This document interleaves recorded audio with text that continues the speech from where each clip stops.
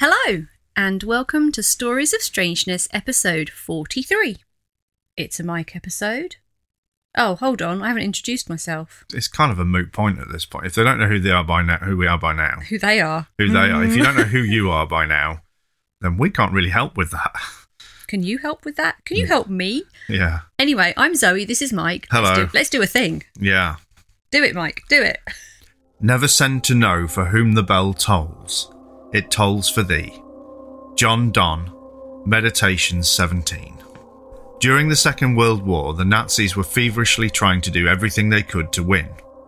There are reports of advanced technological research and development, superweapons, hidden bases, and occult study and practice to add to their already immense list of atrocities. One such device, named Die Glocke, or the bell in English, has been subject to speculation ranging from the strange to the otherworldly in scope. It's important to note starting off that no photos of the bell exist in public circulation, so anything you find on Google image search is either invention, speculation, or a Photoshop mock-up for illustrative purposes.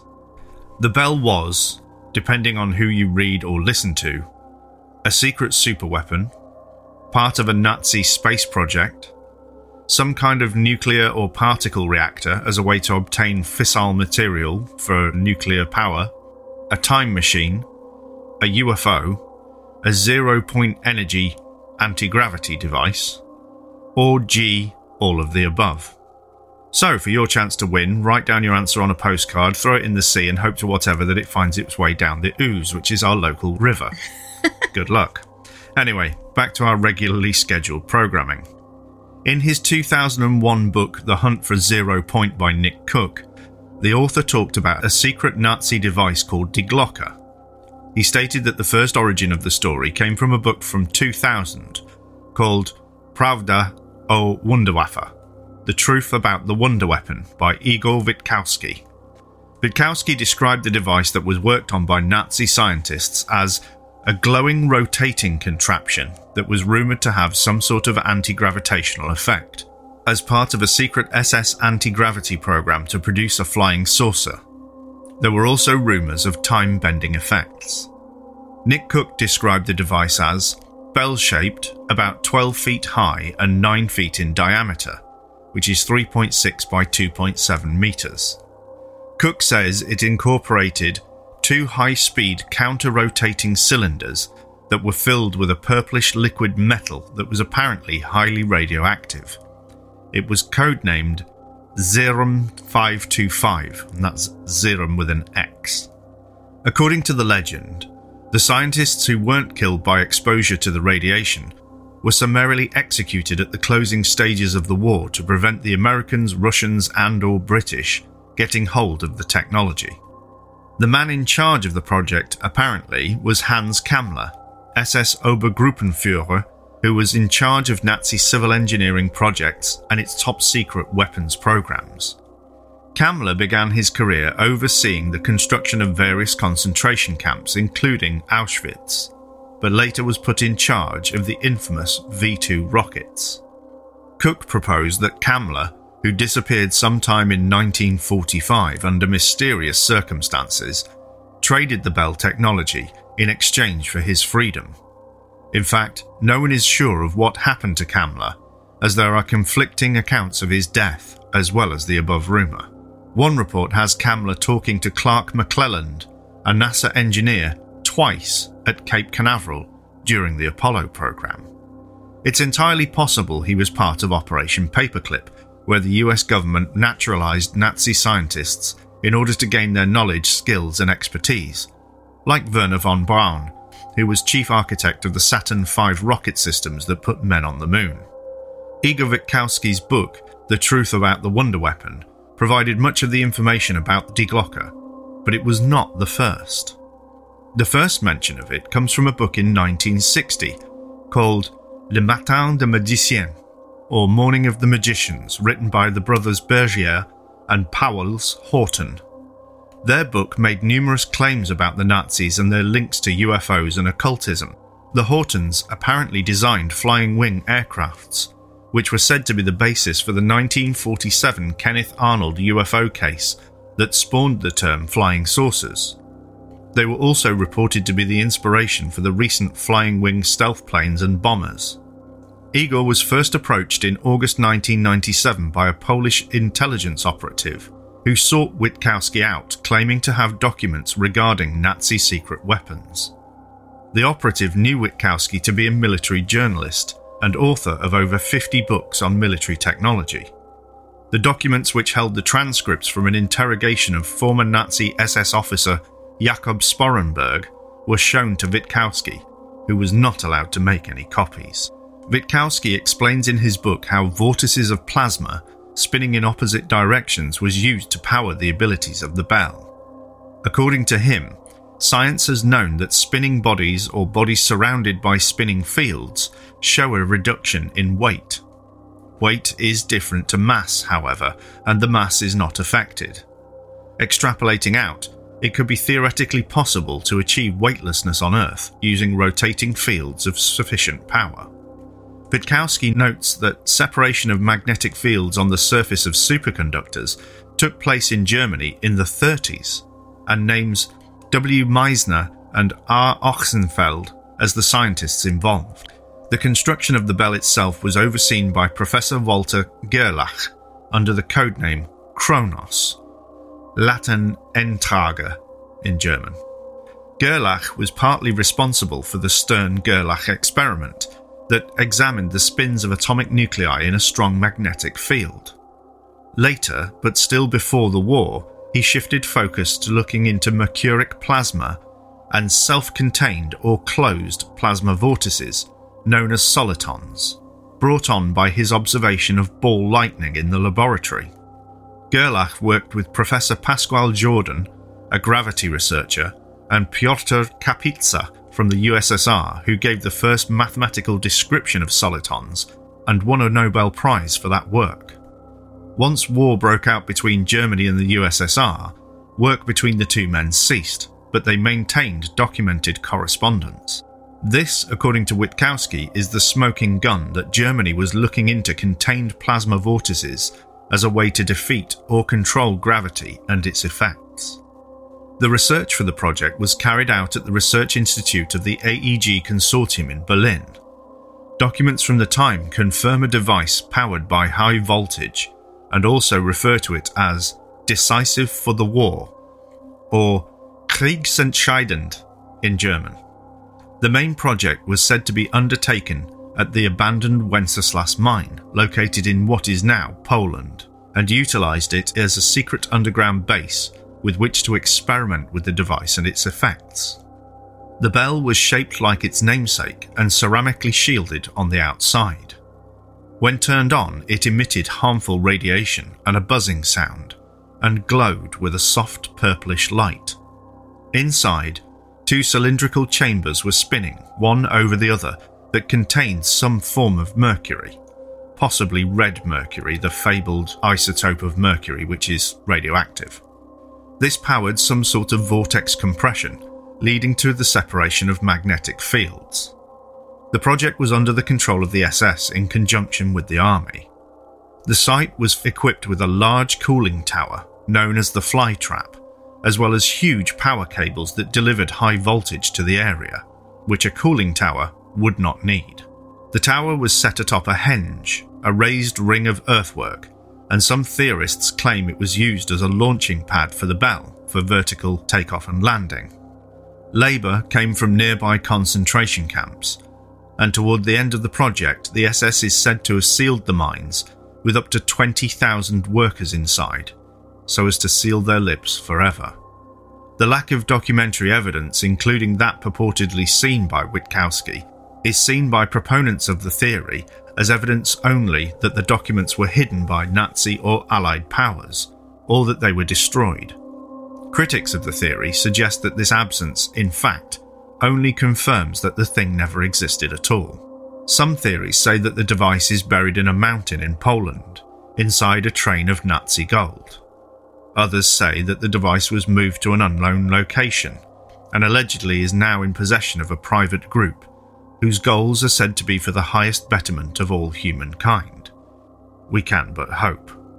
Some have pointed out that if anti-gravity was achieved by the Germans, why didn't they use it? It surely would have won them the war.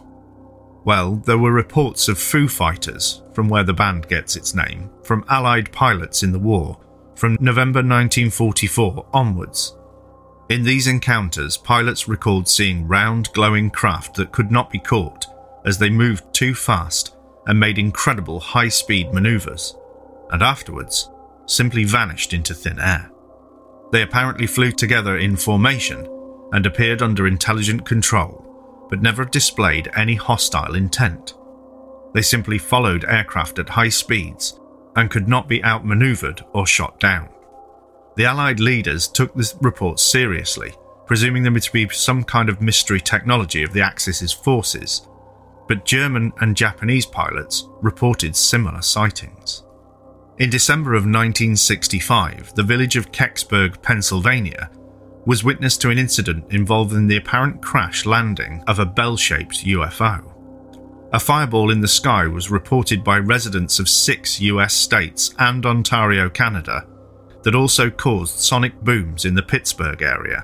It apparently landed heavily in the woods near Kecksburg, and witnesses reported vibrations, wisps of blue smoke, and a definite thump when it hit. The Kecksburg Tribune Review made an early report stating that the whole area had been sealed off by the US Army and state police, yet state troopers and Air Force personnel reported that they found, quote, absolutely nothing, despite witness reports that allegedly saw a large object being removed on the back of a flatbed truck. Explanations of plane crashes and errant missiles from tests or re-entering satellite debris were discounted, and the object was generally believed to be a meteor that had almost completely broken up by the time it hit. NASA attributes the incident to the re-entry of a Soviet Venus probe that failed and crashed to Earth after examining metal fragments from the area. Witnesses came forward to state that they had been in the area before authorities came, and describe a bronze acorn-shaped object about the size of a VW Beetle. The object had markings like hieroglyphics encircling its base, which were only glimpsed before they were ushered off by military personnel. It's worth noting that Cyrillic, the script of the Russian language, could look like hieroglyphics to someone who'd perhaps never seen it before, which was more likely back in 1965. Stories circulated of Men in Black-style agents turning up at several homes in Kecksburg to advise people to keep quiet about what they saw. Local reporter John Murphy, who worked for the local radio station WHJB, was among the first on the scene and who claimed to have taken photos of the object. After being barred from covering the military's activities in the area, Murphy became convinced of a cover-up and created a radio documentary called Object in the Woods.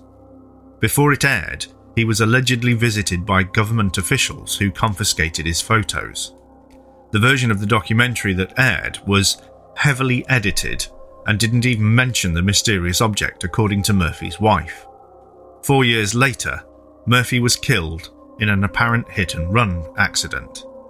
Theories about the Kecksburg acorn range from UFOs to Russian satellites to Die Glocke itself, due to the similar descriptions of size and shape.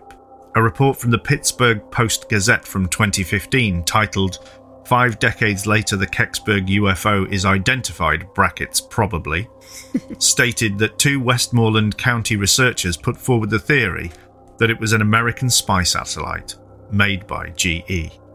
What do you think?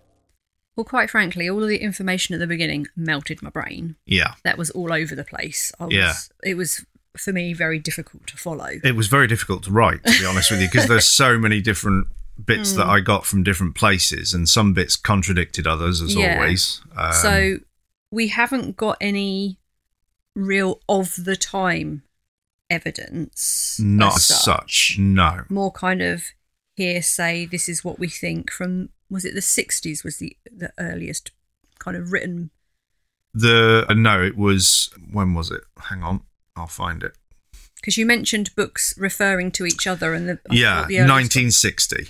So that was a good 15, 20 years after the fact. After the war, yeah. But then It was the 2000 book by Witkowski, the Truth About the Wonder Weapon, that really shook things up. And the thing is, Witkowski is a Polish journalist, like I say, has written over 50 books on military technology and written innumerable articles about military technology. So this guy knows his stuff. He was approached by a Polish intelligence officer who said, I've got some information you might be interested in. Yeah. Showed him these documents about Die Glocke.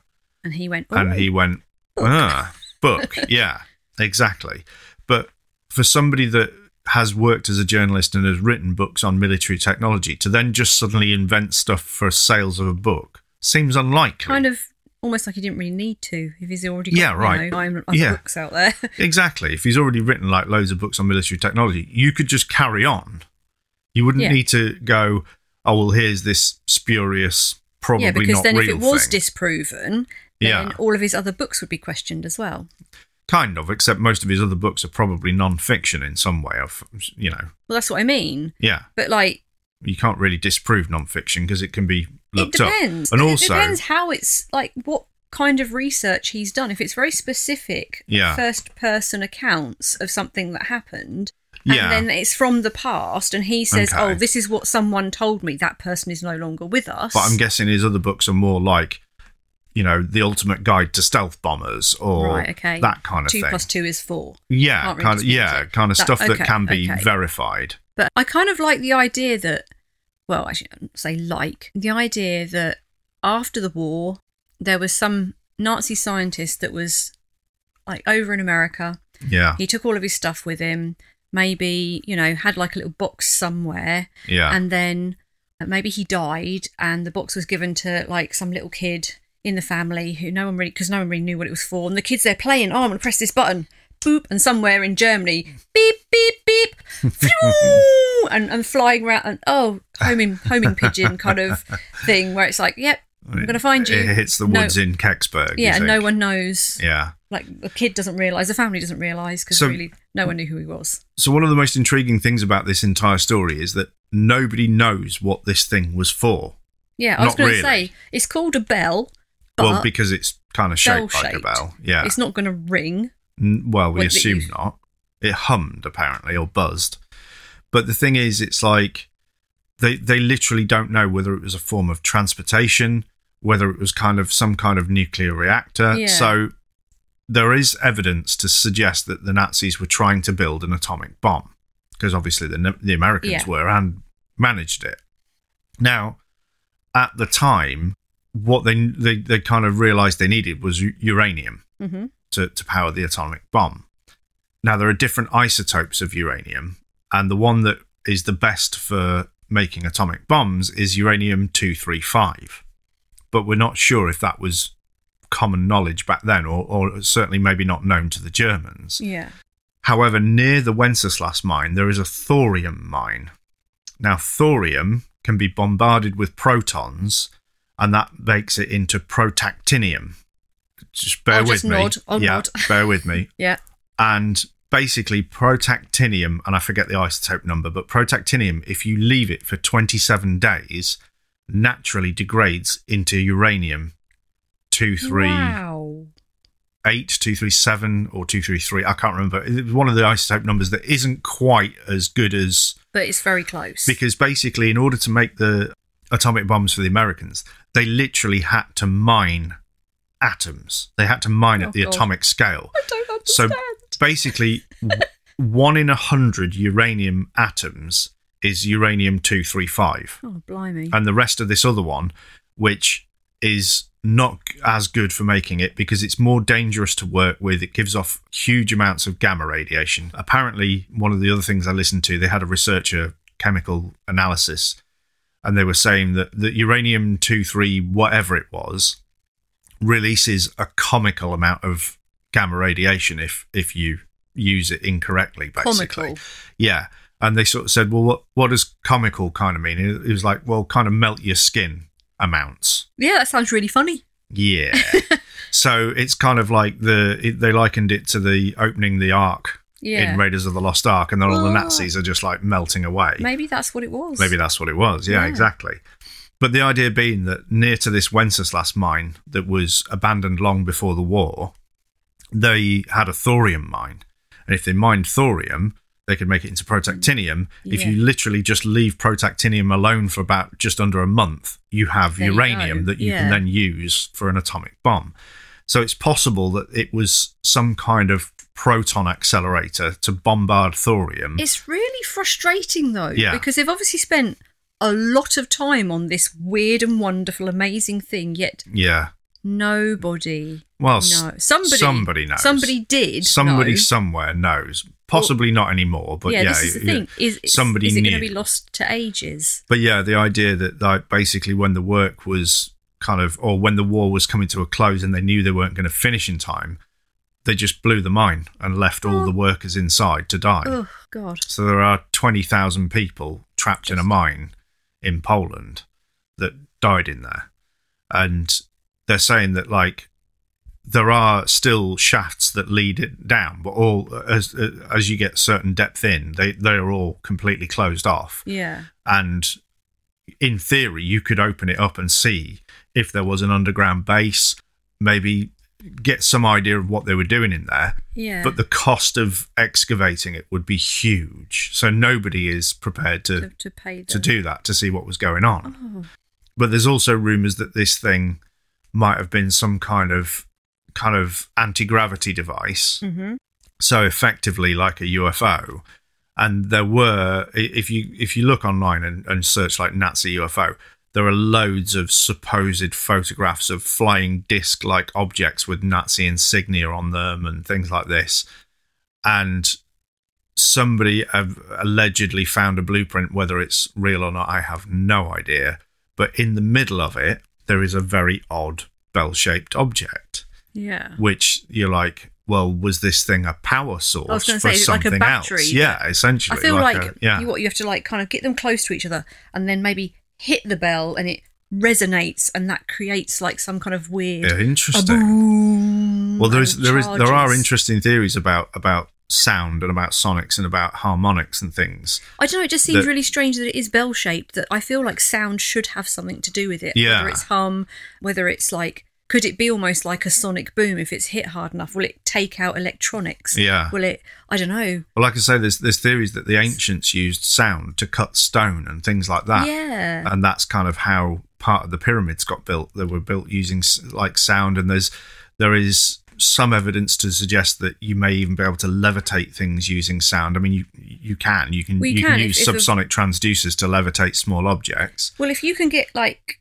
a vibration going so quickly that it can almost seem like levitation, and you would then be able to just move. Push the block. Yeah. Like, you know, when you get like a bass, like a speaker, and you have the bass going, and it gets to like a hum, and you can put stuff on it, and it just kind of vibrates and kind of like sand or something. Yeah, it moves. when you see they do the experience with the sand, and it changes shape as they change frequency. But if you put a larger object on there and that was to move, you would be able to push it fairly easily, I would have thought. So that's a really interesting. Also, I guess if you had something like sand underneath it and the sand's moving, if you vibrate sand at a certain level, you basically get an effect of a liquid.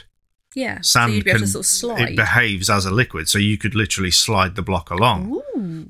How you would do that, I don't know, but it's an interesting concept. Basically, it's like me walking along where there's like gravel on a road or a path, and I start to walk, and then the gravel carries on moving, and so do I, and then I fall flat on my bum, but carry on moving. Okay. So, yeah. Yeah, that's actually a good analogy. Yeah, I know. Yeah. Yeah, because you do just keep moving. Once you've got that kind of, was it not inertia? What's the... Yeah, no, inertia is the right word. Yeah. You just keep on going. Yeah. It's, it's like many hands make light work. It's the many pebbles, many particles make smooth runnings. Something Peace like be that. to I don't know. Cool runnings, that's it, isn't it? Cool runnings. Oh, gosh. But yeah, there are some people that are like, well, it was an anti-gravity device, and if you can create anti-gravity, you are effectively warping space. And by warping space, you are also warping space-time, because the two are intrinsically linked, possibly as some kind of field. And that's how they brought Hellboy through, isn't it? Yes. Yeah. but also that if you can warp space and time, in theory, you can make a time machine. So there's all sorts of weird So theories. the crash landing in America was actually them going forward in time or back in time? Yeah, maybe it was their first test flight and it went forward in time. It went a bit wrong because actually where it kind of came, like if it was crashing down to Earth, they thought that's where Germany was going to be, but because it was the wrong time. Maybe they forgot to take into account the rotation of the Earth, went up, disappeared, came back down, and several, decades later, it was in a different position. Yeah. Although you'd also have to take into account the rotation of the Earth around the Sun. Yeah. Because in theory, if you disappeared from a point now and came back in 10 years, the Earth might not be in the same spot at all. I mean, you'd have to be kind of pretty much to the day. I don't know. Yeah, I don't know. Because our orbit's slightly elliptical, isn't it, I think? And then we've got the 23-degree wobble that we've got on our axis, which gives us the seasons and the precession of the thingies. And then you've got the North Pole and the South Pole that are slowly swapping places again. Yeah. And that could, mess your instruments up. Yeah. Yeah. It's an interesting, the whole thing, because I don't think I've really ever heard of it, like the bell. Yeah. Specifically, because I've heard a lot about the Nazis, working on really various things, what's the word? Secret, kind of advanced technology. Yeah. I've also heard quite a lot about the, the whole cult thing, all of that malarkey. The occult stuff. The occult stuff, yeah. Which apparently may have been played up, although apparently Himmler was quite into it and wanted to start some kind of pagan organisation within the Nazi party that was kind of praying to the old gods or whatever. When you say pagan, yes, what do you mean? Well, I'm guessing it means the old gods way before Christianity and things like that. So more kind of nature spirits, and I'm not sure. It didn't elaborate in the bit that I read. These days, when we say pagan, we do have to be very aware that it is now an accepted actual official religion, rather than using the old pagan to just mean not Christian. Yeah. So, well, I'm meaning kind of like maybe the old Germanic gods. Yeah. Presumably. But yeah, there was other theories that they were trying to make a nuclear bomb that was small enough that it could be almost about the size of a baseball or something like that. Like a cannonball. But could still level a city. Yeah. Well, that's terrifying. But again, there are kind of theories upon theories upon theories. So one theory was that the Nazi bell was used to create wormholes, which are mathematically possible, apparently, according to science. Okay. So there is, it's actually called an Einstein-Rosen bridge, which is essentially a wormhole. Yeah. Which I always kind of imagine it like the bit in The Expanse where there's just a hole in space and there's a different sky behind it kind of thing. Yep. Which also ties back into things like Skinwalker Ranch, where holes appeared in the sky and there were different skies behind them. Bigfoot going on holiday, which we've covered before. Yeah. But the idea was that the Nazis might have been trying to create a wormhole so that they could open a hole that opened onto the sky above New York and just drop. Yeah. What if that... Drop a nuke in, close the wormhole. Yeah. Especially if you could do one that was like the size instantaneous of delivery system, they'd never see it coming. Yeah, you'd literally exactly. You wouldn't have to open a very big portal then, would you? Just to bring it through. Just literally drop it in. And then, because something that size as well would fly beneath the radar or whatever you want to call it. Yeah, absolutely. It wouldn't have any kind of radar signature, something that size. Yeah. Yeah, you maybe probably that's wouldn't pick it how up the at all. bell got to America then. Or maybe that thing got to America. Someone actually went, started up a motor over there and dropped it in. And then this whole, we found absolutely nothing. It's like, come on, you could have at least gone, it was the light from Uranus refracting off bloody... Marsh gas. Marsh gas or something, something. But to say absolutely nothing when people blatantly saw something being taken out.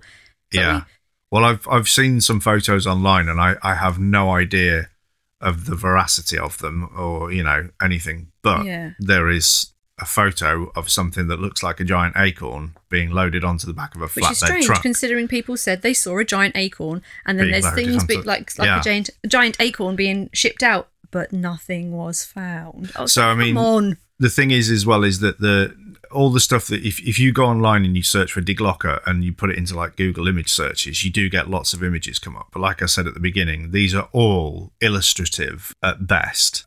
Almost all of them have a big swastika stamped on the side so that you know exactly whose it was, which, you know, judging put it from past them. Yeah, they'd have their swastika, weren't they? they put it on everything, didn't they? Literally so I mean, everything. like Jeeps, you know, uniforms, airplanes, the whole lot. Just flags everywhere, flags.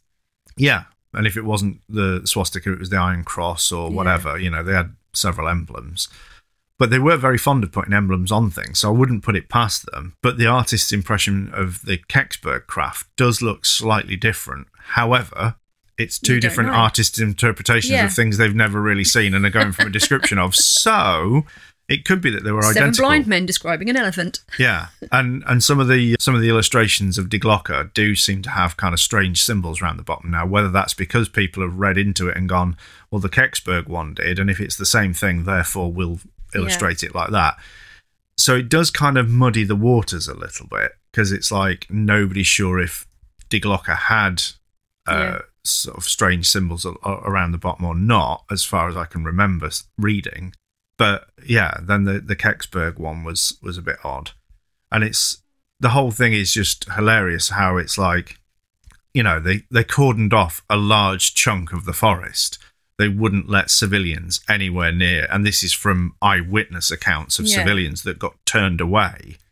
And then it was like, nothing. But we found absolutely nothing. But we did need all of these trucks to find nothing. Yeah. Thank you. And then I think there was another account of like trucks at the Wenceslas mine toward the end of the war. And again, they were all black windows, completely blacked out, no insignia, no nothing anywhere near. Super secret. Yeah. And you know, loading stuff onto the back of them. So that could have been all sorts of stuff. But yeah, the fly trap is interesting because that's still there.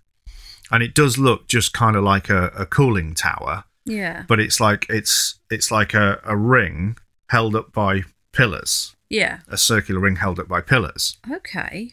And some people say that they kind of ran wires from it so that the Diglocker hung in the middle, either to then take off or disappear, however it manoeuvred or whatever, whether it opened a wormhole and just threw itself through, or perhaps just to have it there if it was a reactor of some kind, so that it was hung in midair, so that it wasn't touching anything, so it got as much airflow as possible to cool it and blah, blah, blah. But apparently the either the Zerum 525, and again, the 525 can't just be random. That has to be referencing something, possibly. Mm-hmm. So that might be some kind of isotope number or something like that. But yeah, there's kind of red mercury is this whole kind of mythological thing anyway, that apparently I don't know if the Allies were using it as well, but I think the Nazis were accused of trying to use this stuff called red mercury, which was highly radioactive, to build their atomic bomb, which they failed at. And part of the reason is because it might have been that whatever material they were using was like chucking out loads of gamma radiation, which they weren't able to detect or didn't know about at the time. And literally loads of the scientists died. Okay. Yeah. So this cooling tower is like a big donut. Kind of, yeah. Yeah. Yeah, donut held up by toothpicks, if you imagine something like that. Yeah. Okay, Although, so well, it's a big... maybe not. All I'm thinking the ring's not that like big. A collider. Could it have been something like that? Like one of the what's it called? Collider. Like the Hadron Collider? Yeah. No, because this was just a concrete thing. Oh, it was just concrete. So it wasn't... As far as you can tell, I think it was steel reinforced, because one of the pictures I looked at said, oh, look at the fact that there is steel reinforcements in the joints between the actual top ring and the support struts. Right, because I'm trying to kind of get it in my head. Could it have been hollow, that something was flowing round it? But it didn't look a million miles from Stonehenge. If you imagine of Stonehenge, if Stonehenge was complete. Yeah. Like a simplified version of that. So it's just literally a huge concrete ring with support struts all the way around. Wow. Yeah. Weird. Which they're like, it's probably just a cooling tower, but fine. Yeah. Okay, if it was just a cooling tower, why were there massively high voltage cables coming right to it? A cooling tower wouldn't need high voltage. No. The only thing that would need high voltage is some kind of device that used a absolute crap ton of power to do what it needs to do. Yeah. So, yeah, weird. Not sure. I think you've just left me with more questions than answers. Yeah, I think in this particular case, that's exactly how it is. There are more questions than answers, if I'm honest. Annoyingly, we will probably never know. Get the answers. Unless one of the latter things is true and it is in the hands of a group of people that want to do something for the betterment of all humankind, in which case maybe one day it'll as come time out. goes on, I am less and less convinced that any kind of group is like that at all. I also think that the groups that tend to get together and want to do things for the betterment of humankind are generally the ones that you need to worry about. Yeah, the greater good. The Nazis thought they were doing what they were doing for the betterment of humankind. It's like, if you need to be secret, it's probably because there are going to be people who disagree with you a lot. Yeah. And some of that might be because they're annoyed that you're going to take away their control, or the bad side of things. But if it was for the betterment, everyone else would be behind you. Well, you say that, but think about like the Matrix. If everybody is plugged into the Matrix, Morpheus says many of these people are not ready to be freed. Yeah. They're not ready for the real truth behind it all. It would jar them so massively that you'd have widespread panic, possible rioting and looting and all sorts of things, because people just couldn't cope with the truth. And he's like, we're doing what we're doing for the betterment of all humankind, but a lot of them aren't ready for it. But also, so there's that kind of thing as well. If you actually look at it, being in a simulation, there's going to be a real big split there of the people who are doing well in that simulation are going to be like, exactly. Fuck this, I don't want to be like swimming around in the old sewers and living in caves underground. Cypher. Exactly. Ignorance is bliss. I want to be somebody important. Yeah, like, put me back in. An actor. Anything you want, Mr. Reagan. It's hilarious that, the idea is that Cypher is probably Ronald Reagan. Amazing. But then there will be people who would probably be more prone to believe because they've had a horrible life and suffered through like quite traumatic experiences to then be said, actually, we'll take you out of that situation, and this might not be great, but this is real. Yeah. They may be more, but like, could you imagine like famous Hollywood actors, royal family, millionaires, billionaires, all these people with all the money and all the everything, the power and influence, then go, oh yeah, by the way, we're going to take you out of that simulation, and you're going to live in you're going to enjoy eating the gruel and the it tastes a bit like, what was it, tasty chicken, like no, tasty oats. Wheat, tasty, that's tasty it. Oh my wheat. God, mouse, do it. And it's like, but that's why chicken tastes like everything. Eat your gruel, love. Eat up. And they're like, shit. Yeah, you would not want to be taking that red pill if you were in a position of wealth and power and privilege. You'd be like, the blue one's fine. I'll take the blue one. Yeah, it's all good. It's like, I'll wake up in my bed and believe whatever I want to believe. That's fine. Brilliant. Yeah. And I honestly don't know what I would do. I really, really don't. Part of me I would want more information about going in. Like, right, okay, so what happens after? Well, afterwards, we live on a spaceship. We're pretty much constantly hunted, almost like kind of Terminator type situation by robots. And you get to eat something that has the consistency of snot every day. I'd be like, God, no, I hate porridge. I mean, I have a, should we just call it a protein shake so that we don't end up advertising something in. But see, I can't a shake a couple drink of that. times The a day. Consistency of that makes me.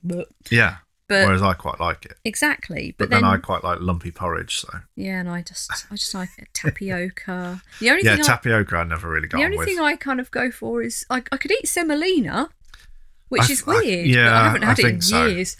I used to really like rice pudding when I was a kid. Absolutely Loved not. it. Again, it's got that kind of weird warm rice slimy, pudding lumpy, with a big blob of jam in it. Blip. Perfect. Blip, blip. But I haven't had that in goodness knows how many years. Yeah, I mean, that's just rice cooked with milk in it. Well, it's pudding rice, isn't it? It's not normal rice. You can't just use like basmati. I've got you some. Here's your rice pudding. Rice. It's savoury. But yeah, I think that's pretty much it. It's kind of halfway between I don't rice think it and matters porridge. if it's savoury. I think it's more the consistency of it when it's boiled, whether Yeah. it falls to pieces or not, or goes mushy. Because you Yeah. don't want mushy rice if you're having like a chili or a curry, curry. yeah. But if you're wanting to actually have like If you're your, eating rice your pudding, gummy, it needs to gross, be kind of gruely slop, then splatchy. Yeah. But yeah, I'd probably want to know more about, like, you know, okay, I get that you can't. It's difficult though, isn't it? Because Morpheus was like, I can't tell you because even if I tell you, you probably won't believe Yeah. me. But also, You have to what experience happens to it me, for like, yourself. if I was to say, right, I'm going to remove myself from this construct, Yeah. what happens to you and her? Do I just disappear from Yeah. your life? You just and- disappear. and You're a missing persons case. Do you remember me, or Yeah. do you not remember me? Yeah, we'll probably remember you unless the program tells us otherwise. Exactly. But I don't know if they can get around memories. There was never any kind of mention of memory. Well, no, there was a memory manipulation thing because basically Cypher said, put me back in. Yeah. I don't want to remember anything. Yeah, exactly. So in theory, they can alter memories. So if they can alter memories, in theory, they had the perfect system. Because even if Neo was like, oh, this is all fake and I can change it, they could have just wiped his memory. In theory. But I guess the point was that they couldn't necessarily identify which human in the real world needed the memory wipe Yeah. Well, based on the one, because they had to give him the pill to interrupt his input-output carrier signal, Yeah, so that they could figure out which find pod out was actually him. related to the digital version of him. Yeah. Because in theory, there's no physical correlation between a person in a pod and a person in the Matrix universe. No.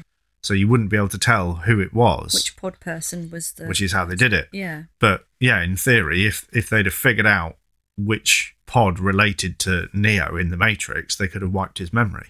They could have just emptied him out early on. I was going to say and Morpheus, but actually Morpheus wasn't in the pod, was he? He No. was hacking into the Matrix from outside. Yeah. Okay. I'm going to have to see the new one. I was going to say, and now all that, I need to see the new one. And apparently it's quite divisive, so... Yes, yeah. I've heard that too. But then again, to be honest with you, the 2 and 3 were quite divisive as well, so Indeed. they were certainly a huge letdown. Well, the thing is, though, they had such big boots to fill. Yeah. There was, yeah. Yeah, the Matrix. I mean, the thing is as well is that the Matrix was such a leap forward in certain types of visual effects and stuff Yeah. like that, that once you've done that, you can't then wow audiences with it in the second and third films because they've already seen it. Yeah. So you can do it again and people are like, yeah, that's still cool, but it never has that impact. This is why I think all these so-called Avatar movies that they're doing are just going to be... I really can't see why anybody would care. The first one was kind of rubbish. We should have just stuck with Fern Gully and be done with it. The effects were quite cool. I saw it in 3D and it was interesting. The weird little the fluffy bits thing. in the That was air. that one. That is literally And it was like, all I remember. Okay, that was kind of cool. That's all I remember from the film is But that the scene story where those was little really- white poofy things were floating Yeah. about, and it was like, oh, it's magic. Yeah. But I can't remember any of the story I think apart from the fact I think the got out 3D was going, used "Oh." fairly well. You know, there were bits in it where you were like, whoa, that was cool. But I mean, that was a fad that, you know, nobody's really done 3D films much since that fad died out again. Yeah. You know, 3D TVs came out and then disappeared because nobody was using them. Because you have to, I think so many people these days, they have their TV on, but they're not always 100% watching it. Yeah. So you can't sit and eat your tea wearing 3D specs because God knows what's going to happen there. You Yeah. can't like do work on your laptop or look at your phone While you've got that it's on, just, yeah. it just doesn't work. No. But, yeah, the Avatar movie itself, I mean, I don't know what it did in terms of box office. Maybe it was massively successful, but I think it was. the story was meh. The effects were okay.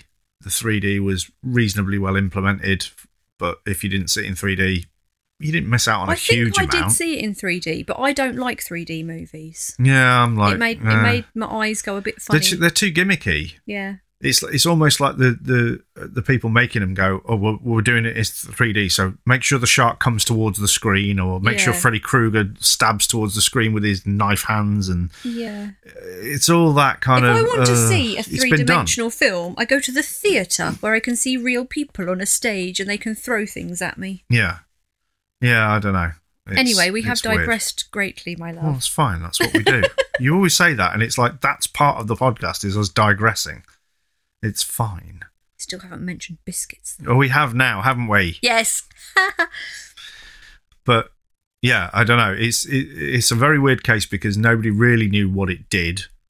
Nobody really knew where it went. Nobody really knew if it existed at all. Exactly. Apart from possibly Igor Witkowski, who may have seen legitimate documents relating to it, but wasn't allowed to make any copies or anything like that, which I get. But at the same time, that really undermines the legitimacy of it. Good Lord, I could barely say that. Yeah, I don't know. I think the thing about the Nazi occultism seems to get kind of played up by Hollywood quite a lot, and it might not have been anywhere near the amount that it could have been. Could have just been propaganda. Yeah. Like, just they're another evil. way to kind of demonise the other side. Worship devils. Yeah. They want to take us to hell. But like I say, it's funny because you've got this war going on, and the average citizens are told, right, these people are really evil and they're doing all this stuff. But there was plenty of stuff the Allies did. You don't think Allied forces tortured people? Mm-hmm. Of course they did. Oh, they tortured people for interrogations and for Lord information. Flashheart. And yeah. Do you know what I mean? It's like we torture people. There were Allied concentration camps that had Germans in them that were, on a par with the kind of level of treatment of the German concentration camps. It's all that kind of stuff. It's the old thing of history is written by the winners, and the winners get to pick and choose what parts go into the history books and what doesn't. And the mere fact that, you had companies that were selling to both sides during the war, like IBM, Coca-Cola, yeah, Ford, I think, provided quite a lot of engines for a lot of the German vehicles. Oh, no, that was Volkswagen, love. Well, it was both, but there was also the oil additive. There was an additive that they put in the oil for planes that basically made them fly smoothly, and without it, it was a real struggle to get them and keep them up in the air. Yeah. Well, that came from US's Standard Oil, from the Rockefeller family. Well done. The Rockefeller family made that additive and obviously sold it to the Germans because how else would they get it? Yeah. If it was only made by that one company. So they were all playing both sides. And at the end of the war, America and Russia went, right, we'll have those scientists. Yep. And apparently, it's interesting because there was something I was listening to the other day where they were saying that Werner von Braun, who was like the head of most of Nazi Germany's rocket division, and like I say, he was the head of the Saturn V rocket that got Apollo astronauts to the moon. He was described as a mid-level scientist. So there were scientists that were considered to be way more intelligent and impressive than he was. And he sent folks to the moon. And he sent folks to the moon. And apparently a lot of the scientists that were like really high-ranking went to the USSR. They didn't go to America after the war because they were like, well, because in theory the Nazi Party was originally called the Nazi Socialist Party. Yeah. Now, people go on about like, oh, yeah, see, Hitler was a lefty. And it's like, no. No, they were fascists. They just called themselves socialists as a way to draw people in. Just because they called themselves something doesn't mean they were that. That's literally propaganda again. Yeah. If we call ourselves socialists, it seems like we are doing things for the betterment of the entire country. Yes. However, they were fascists. They believed in extreme right-wing policies and the extermination of peoples they didn't happen to like. So, yes. But the idea being that if they were thought of themselves even slightly as socialists, they wouldn't want to go to a capitalist society necessarily. They would probably want to go to somewhere like communist Russia because it was more in line with their supposed socialist ideals. If you tell somebody they are something often enough, it becomes a self-fulfilling prophecy. But yeah, apparently there was one scientist that went to Russia who apparently made Werner von Braun look like somebody tinkering with Lego, but apparently he died at 61. So he never really got to kind of fulfill his entire potential as such. But, you've got to think that Russia developed the bomb not long after America had dropped them on Hiroshima and Nagasaki. Yeah. Where did they get that information from? Indeed. So, yeah. Well, that was I don't even know. I can't think of words that adequately describe I'm how out of confused and Yeah. yeah. Out of Adjectives, which is a very different movie to Out of Africa. Apparently. I wouldn't know. Yeah. Yeah. So that's Die Glocke, such as it is. And I could have gone on for, as always, a lot longer. So there's an absolute ton of links for this one. And if any of our listeners are even slightly interested by this case, which is fascinating, there's plenty of additional reading for this one, so you can get stuck in. Cool. Yeah. Well, thank you for that thing. Another piece. brain bender for you. Yeah. My melty brain does not know Your what to brain say. after all these episodes looks like a Taurus knot now.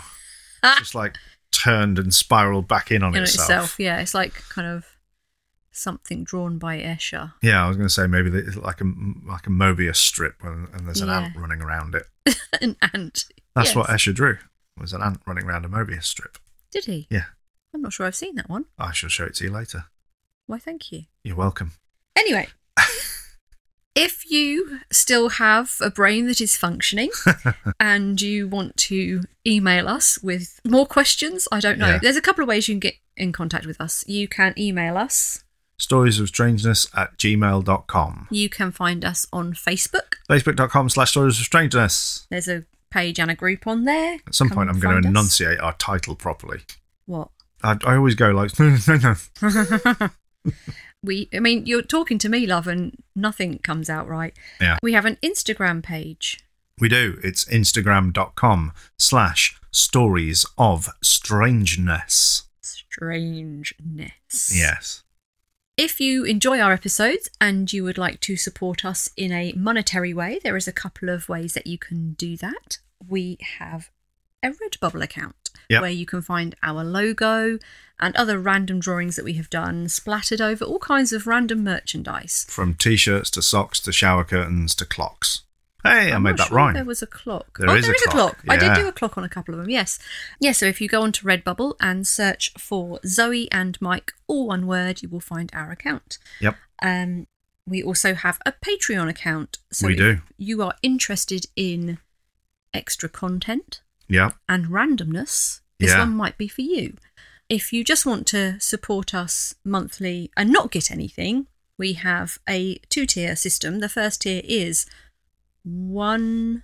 £1 a month. Is it £1? Okay. Yep.